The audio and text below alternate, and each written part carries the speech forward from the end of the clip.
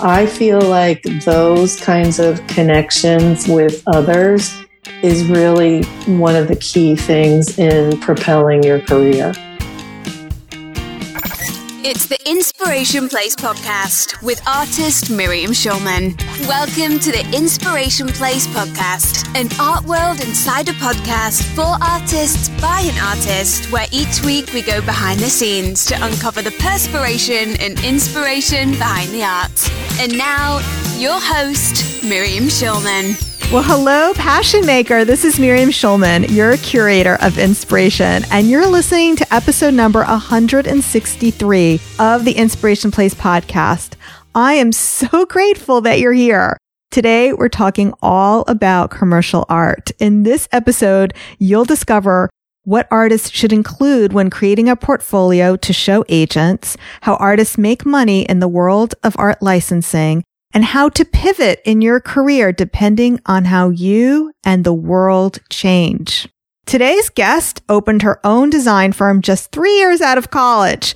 Her firm, Olika Studios, has developed branding and design programs for influential clients such as Target, Bath & Body Works, Nickelodeon, and Universal Studios. She now works with several top manufacturers in the gift and home decor industry. Her client list includes Demdaco, Creative Co-op, Studio M, Lang, and many more. Her licensed products have been sold through many key retailers and many small gift shops throughout the United States and Canada.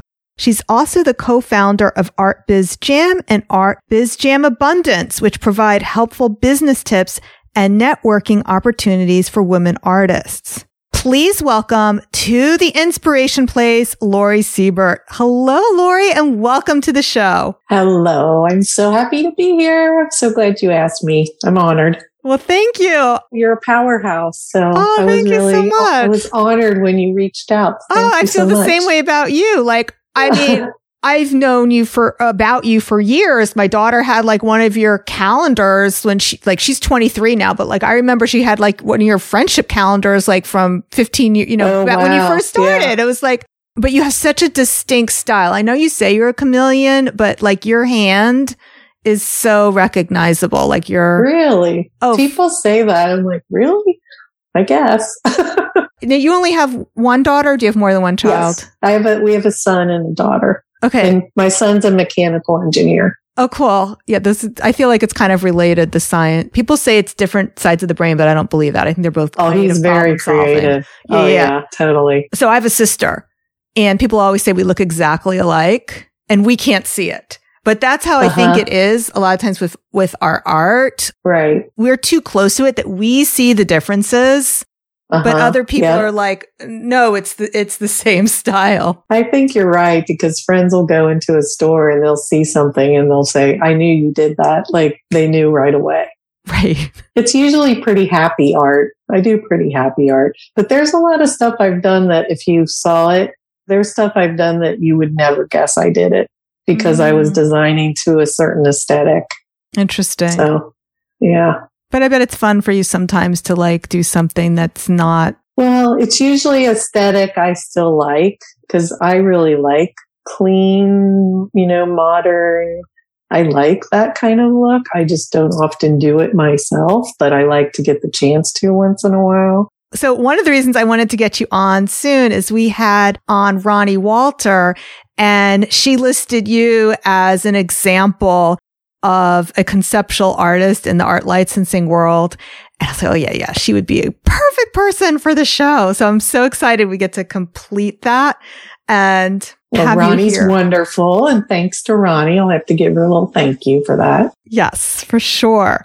Okay. So I thought the best place to get started, since this is the Inspiration Place, is to ask you how you get inspired. Well, that isn't hard for me, because ever since I was a little kid, I'm just constantly curious. I'm looking at other designers, other artists. I get inspired by a grate on the ground while I'm walking the streetscape, graffiti. I pretty much find inspiration everywhere I go. So I'm never short on that. And I'm really, really inspired by nature. So I'm constantly taking pictures of flowers, and I pull over on the side of the road a lot, and I whip out my scissors and cut things, and I put them in a notebook to press them because I use those for stencils. So yeah, inspiration is never hard for me. And also I have to do a lot of trend research for what I do in art licensing. So that's another reason why I'm just always looking and always trying to stay up on what's current and what's going on. Oh, that's wonderful. One of the questions I wanted to ask you, which maybe we'll jump ahead to that, is when you're working with, so you basically have an agency, right? And you represent yourself within that agency, like you don't have an agent. I did have an agent for over 15 years. Okay. And I left my agent a little over a year ago. Oh. So yes, I'm now representing myself, and I'm also representing our daughter who works for us. She's amazing and she's very talented. So we work together. Now I'm showing both of our work. I did see Kenzie's work on your website, and I do want to ask you some questions about how you work with your daughter. So we'll put a pin on that idea. Okay. So you initially started a graphic design firm. Do you still Correct. do that work in your company? Well, graphic design is always part of anything that I do because you're always doing branding and, pattern development. A lot of the things that happen in graphic design are also part of anything that I do. But what I don't do any longer is I used to do a lot of collateral material, like designing brochures and all those kinds of things. And then we moved into doing signage and environmental graphics. So I pretty much touched on every area that a graphic designer can touch upon. And that's still, all of those things weave their way into what I do. But I've been focused more on art licensing for the last, like I said, over 15 years. So you feel that a lot of your background as a graphic designer informs your work now, is that right? Absolutely. Absolutely. Because what I was taught in school as to get my graphic design degree was really problem solving and, how to come up with systems and how to communicate. And all of that comes into play pretty much every area that I work in. So it was a really good base. And so initially I started working with, like you mentioned, Target and Nickelodeon. And for those kinds of companies, I was doing more brochure work or some ads, but it was more collateral kind of stuff. For Target, though, we would do style guides for them, seasonal style guides. And what that comprised was we would create all of the graphics and the prints and patterns and the typography and the color palette for a season, put that all into a document that they can then give to their manufacturers in soft and hard goods. So they're all working from the same kit of parts when they're designing product for the store, so that there's a real unity throughout everything that they put on the shelves. Okay. Now, one thing that I wanted to understand, you're very well known and you have a lot of well-known clients.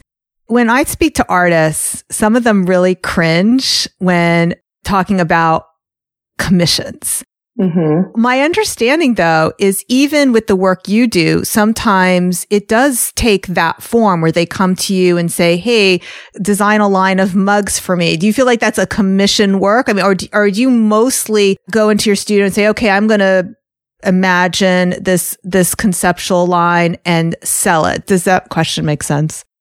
Yes, what portion absolutely. of your work is where you get to just dream and come up with your designs, and what portion would it be where you feel like it's more like a work for hire and it's like almost like a commission style job? I would say early on when I first started into licensing, I didn't really have a client base. So then I was just creating collections based on what I like to draw or paint or what I thought would sell.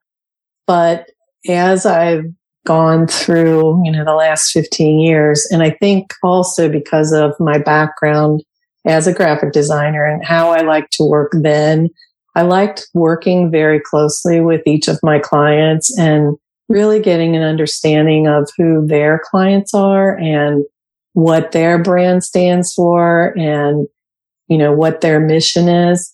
So more over the last several years, I've really been more interested in forming partnerships with my clients.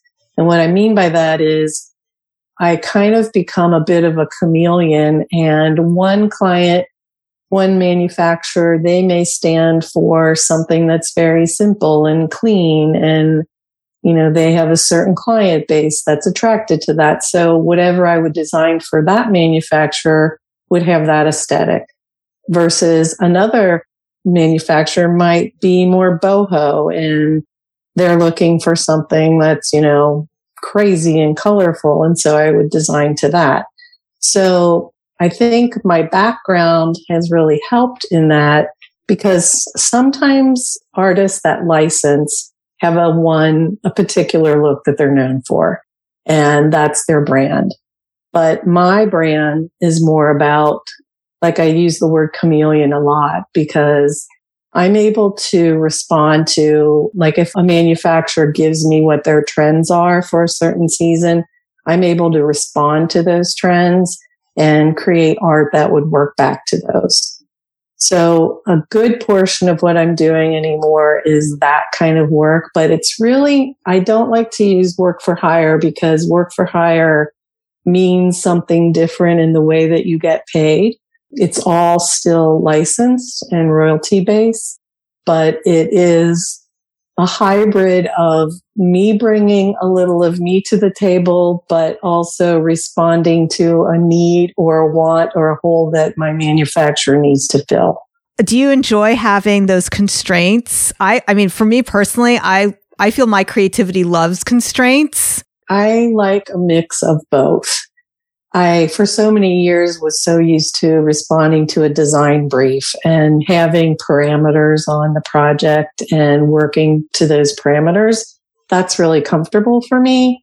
But I also, especially lately, since I've, getting older, I really find that I'm wanting to create art more and more that just comes from me, and stuff that I want to paint or I want to draw, or so I'm kind of finding that the balance is shifting again for me, where I'm wanting to go back maybe to doing more of the work that just comes from my heart.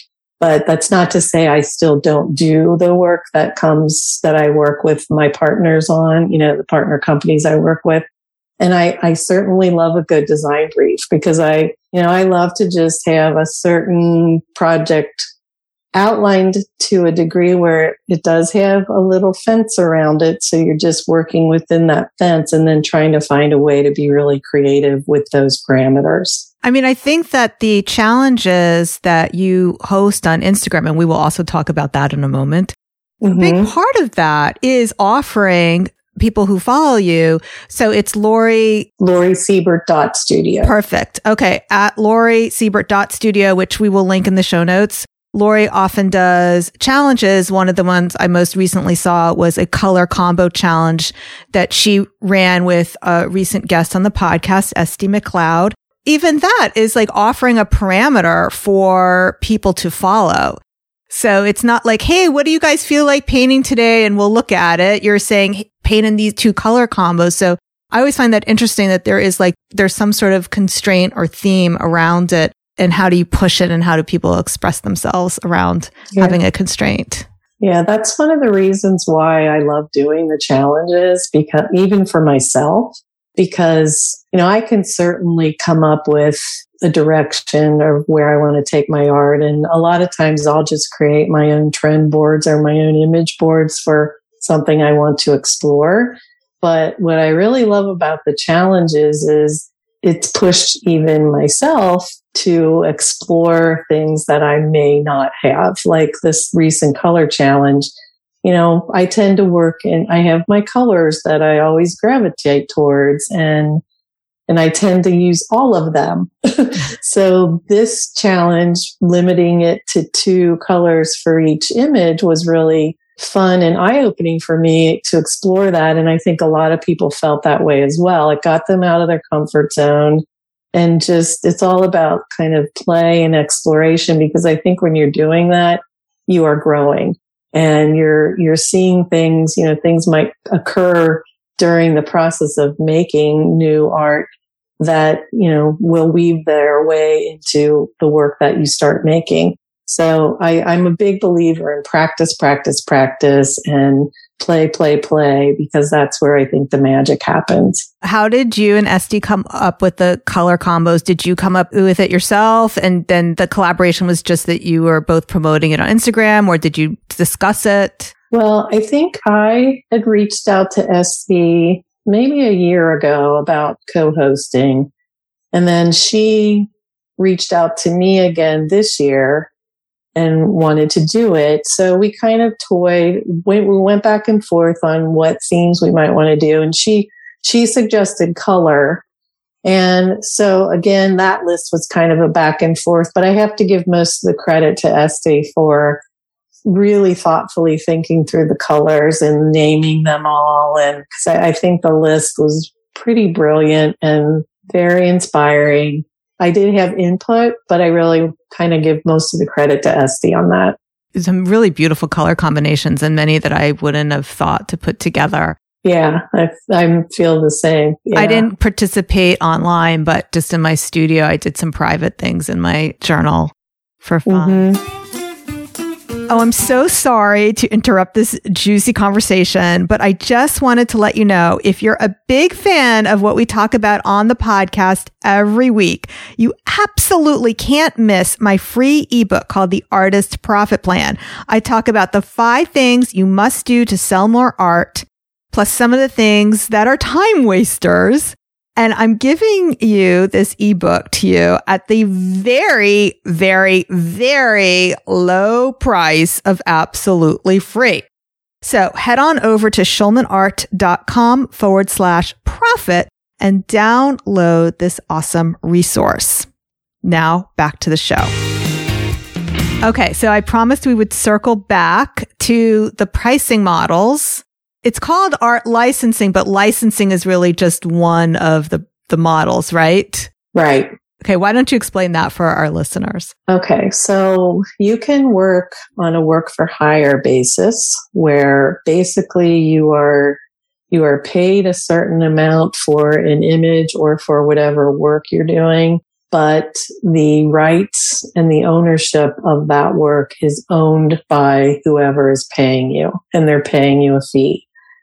You can also work on a fee basis, and this is what I did a lot as a graphic designer, where you are doing the work for a fee, but you may be able to negotiate the usage rights. So they may pay a fee, and it might be, a one-time usage for a card, but you still have the rights to license that work to other people or do other things with that work. And then licensing is when you are getting a percentage of what is sold. And that percentage typically ranges between 3 and 8%. There's a lot of things you need to negotiate when you're talking about a licensing agreement. You want the term of how long they're licensing it for, what product types they're using it for, if it's just for the US or if it's international. If you Google licensing contracts, I'm sure you'll be able to find just a basic contract that would outline all the terms that you would want to put into a licensing agreement when you work with a manufacturer. If an artist listening wants to get started, let's assume they know they need a portfolio to send to an agent. What do you suggest belongs in that portfolio? That is an easy one because I've done it for a while, and I actually have a PDF.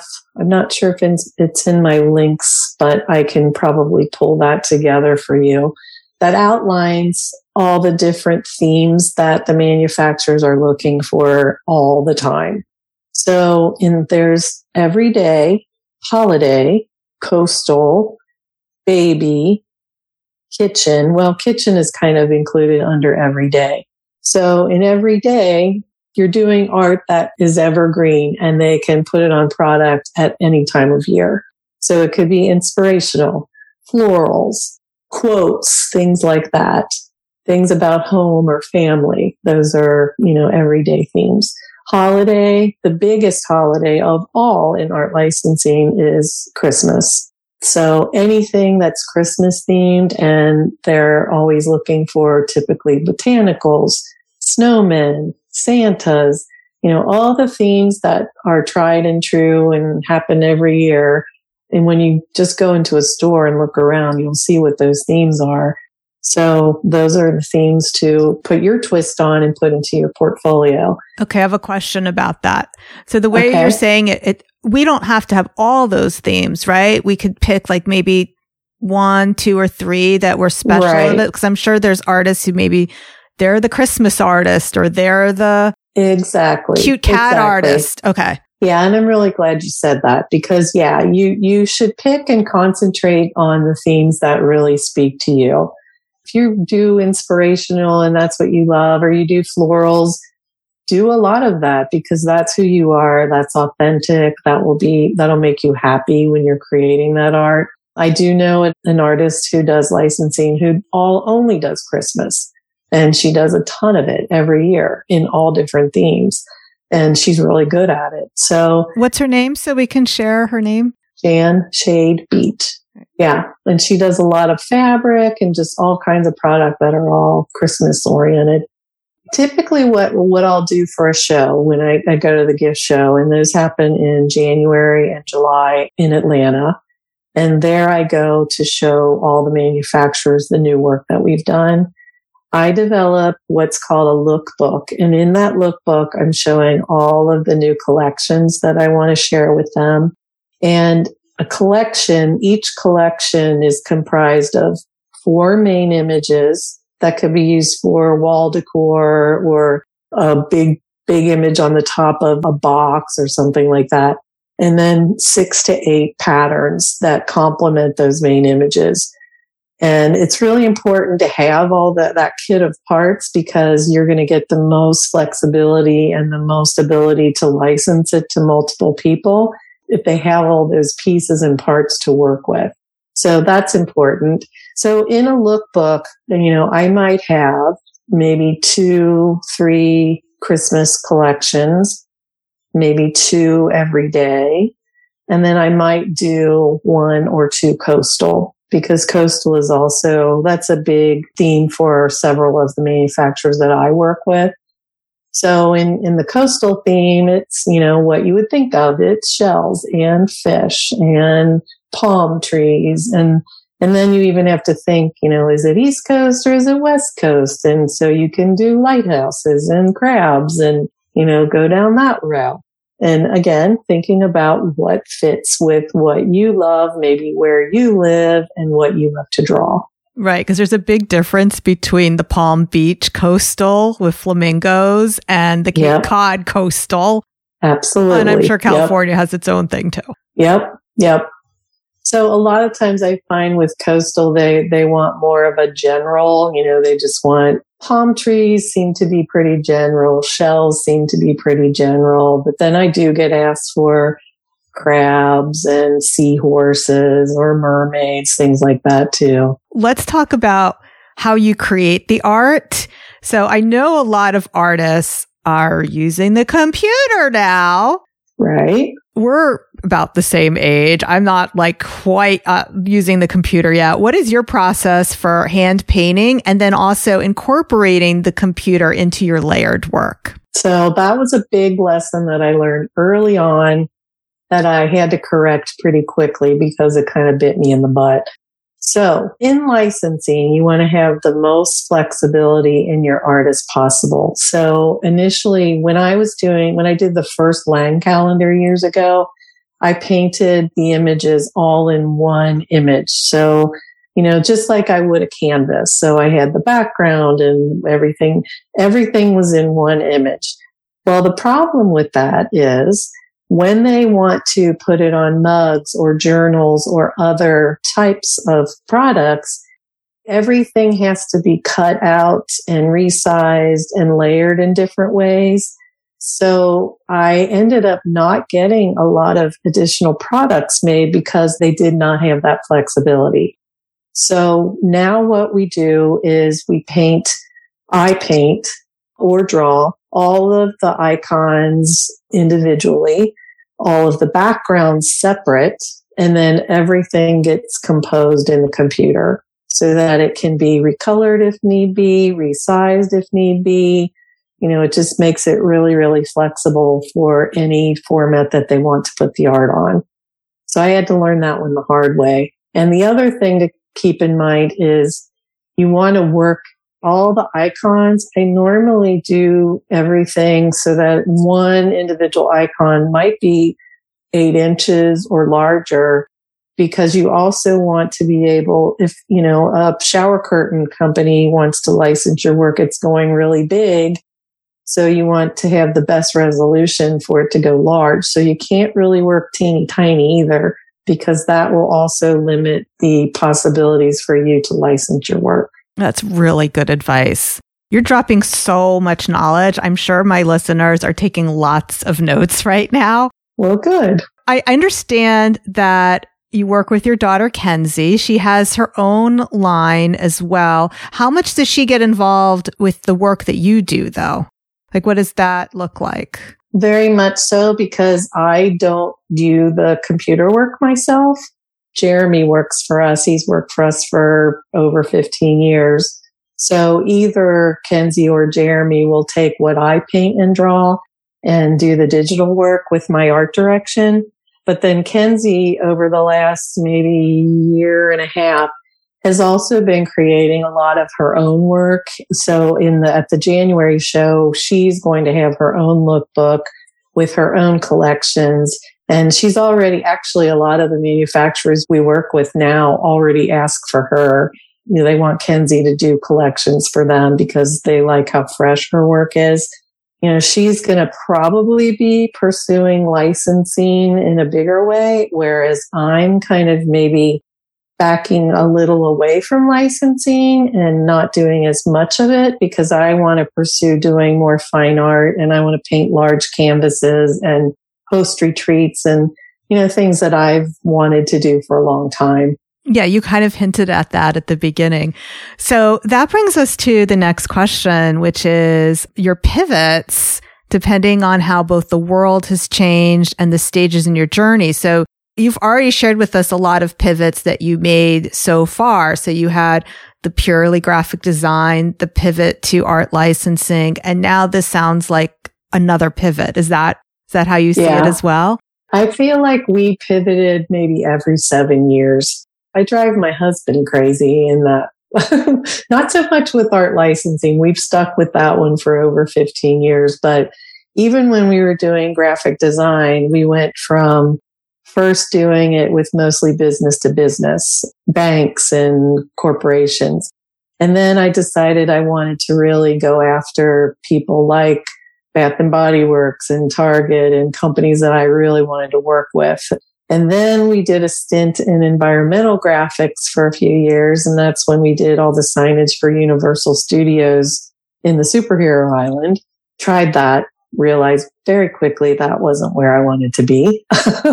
We got through the several really great projects, but yeah, that wasn't where I wanted to stay forever. And then we realized that we were always an illustration-based design firm. Even all the design projects we were doing always had an illustration bent to them. So I found out about art licensing, and we started attending. First, we went to the licensing show, and then we went to Surtex.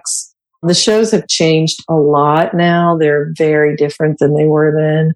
So I don't really attend shows. Most of my work is done face to face, or, I find new clients just by reaching out through email or social media or things like that.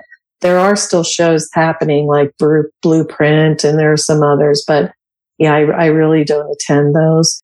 So we did the shows. We ended up finding an agent. So I've had 2 agents along the way. The second one I was with about 13 years. So then in licensing, I feel like there have been little pivots even within that. Like I explained earlier, where it started out just showing whatever we did, whatever we created, and more it became because of my love of working directly with clients, we seem to do a lot more of that. And that's kind of our approach to working with a lot of people. And, I like to send an email to one of my manufacturers saying, what trends are you looking for right now? Is there anything you would like us to work on or take a look at? And, I usually get an answer. And I find that the placement when we work that way is better because then I'm filling a need that they have, and it also works where they'll just see something that we're doing, on Instagram or whatever. This happened during one of the challenges I did last February. It was the 28 Feathered Friends. And I sent that work from the challenge off to one of the manufacturers I work with, and they did a whole collection with those pieces. And, it wasn't something they were looking for, but I knew it was kind of something that would work with their aesthetic. So I sent it off to them and they loved it. That's great. So when will that collection be available? Because I know there's a long lead time between when you have a design. I've seen the samples. I just did a video for them to kind of introduce it to their sales team. And it'll probably be launched in January, I'm thinking, or maybe even in November. Okay. We'll have to. So soon. We'll keep our eye out for that. All right. So that brings me, I think this is one of the last questions. How has retail shifted because of COVID? Oh my gosh, that's a very big question. And it has shifted in a multitude of ways. When COVID and the lockdown first happened, a lot of licensing and the companies that I work with put everything on hold. So everything was pretty much on pause. A lot of the manufacturers that I work with, they work with both big retailers, but also a lot of small mom and pop stores. And people were not in the stores and they were not shopping. So a lot of retailers went out of business. It was just a really, really hard time. So a lot of the manufacturers that I work with, if they did not have a direct to consumer online business before, they started one or were ramping up pretty quickly because they felt like that was going to be a very important part of their business. Not walking away from anything that they had done before, but out of necessity, the direct to consumer portion was happening with many of the people I work with. The other complications in licensing have to do with getting product made and shipped, because most of the products, a good portion, are made in China or in other countries. And especially in China, it's been really, really hard to get product. The container loads, the cost of container loads has more than quadrupled. So the companies I'm working with are looking at costs for goods that are skyrocketing, and they're not even able to get the products when they need them.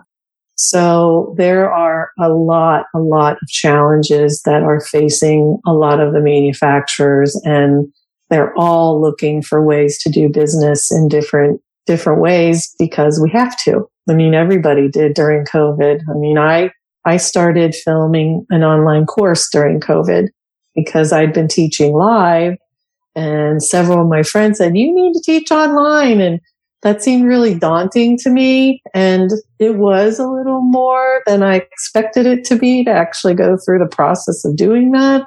But I'm glad I did because now I know how to do it. And so that's something that I maybe have down in my list for things to do going down the road. Yeah, that sounds great. I did read recently in the New York Times how even what you talked about with China has affected the publishing industry. Any books that are printed in color is normally done in China. And they were saying exactly what you did, that shipping containers are like $23,000 to ship a container. And it used to be like $4,000. Right, exactly. Something like $4,000 or $5,000.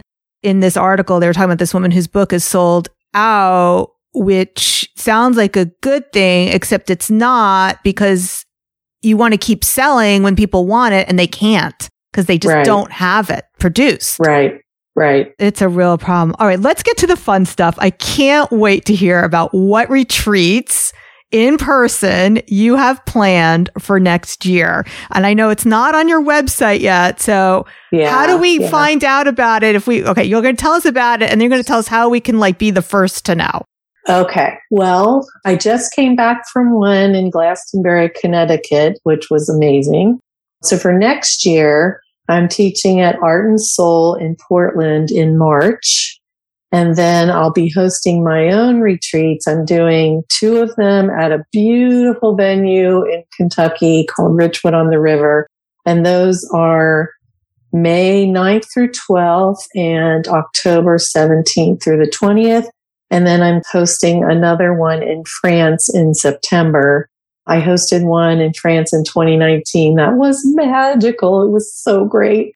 So we're going back to the same location in September next year. So everything will be on my website. I'm working on that as we speak. I wanted to wait to promote all of this until I did the Glastonbury one. Out of respect for my friend, I didn't want to be, promoting mine until I did hers. So we're working on that. So if they go to my website, it's just LoriSiebert.com, and it's Siebert. The information will be there hopefully in the next couple of weeks. But in the meantime, they can sign up for my newsletter on my website, which I would love for you to do, because everything about the challenges that we do and the retreats, and we also put out once a week, we call it 4 Fabulous Finds, I think is what we call it. So every Friday, Kenzie and I put a newsletter together where we pick 4 really interesting things that are inspiring us. It could be, an artist or a book or whatever. And that goes out every Friday. And a lot of people really love those, and they've discovered a lot of new artists to follow through that. So that's really fun. Just go to schulmanart.com/163, or you can just hop on over to LoriSiebert.com. Either way. All right. Don't forget to check out my free ebook called The Artist Profit Plan. We're going to dive deep, go beyond the starving artist mindset to uncover what's really sabotaging your success. So warning, major aha moments happen. To grab your copy, head on over to schulmanart.com/profit and download it today. Alrighty, Lori, do you have any last words for my listeners before we call this podcast complete? Well, 2 things I want to mention. One, I'm going to be doing challenges on Instagram every other month. So I'll have another one in November, and I'm co-hosting that with Jennifer Orkin-Lewis and Michelle Allen. And we always have judges and prizes. So look for that. But then also I'm currently doing the Peptober challenge, and I posted a couple days ago just some words of wisdom, I guess. They're things that I've learned along the way after a fairly long career. But the top thing that I put down in that post was that I find it so important to reach out to other people that inspire you or that you admire. If you live near them, take them to lunch and just pick their brain, or send them a kind email and request a Zoom chat, or make a little mastermind group where you meet once a month or once every couple of weeks and you check in with one another, and you become accountability partners for each other and support one another in what goals that you want to accomplish. Because I feel like those kinds of connections with others is really one of the key things in propelling your career. Yep. Because artists are very, very kind and very sharing, and it's a wonderful community. I just wouldn't be afraid to reach out to people and say, hey, can we just have a chat, ask questions, and make relationships? I love that. I found throughout my career, the more that I've shared, the more I've gotten back. And I don't want to characterize as so many artists, but there's some artists who are afraid of, who feel competitive and they have that scarcity mindset. And the more abundant you can be about all of these things, about sharing what you know, the more you'll get back. So I love that you pointed that out, to make connections and have collaborations. So thank you for being here today and inspiring us. I just loved having you on the show. Well, thank you. If you enjoyed today's episode, make sure you hit that plus sign in the podcast app. It used to be follow. It's now this little tiny plus. Make sure you hit that. If you're feeling extra generous, please leave me a review on Apple Podcasts. It helps others find the show. It's a great way to help other artists and share that abundance. And if you pop your Instagram handle at the end of the review, I'll even give you a shout out over on my IG stories. Okay, my friend, thank you so much for being with me here today. I'll see you the same time, same place next week. Stay inspired.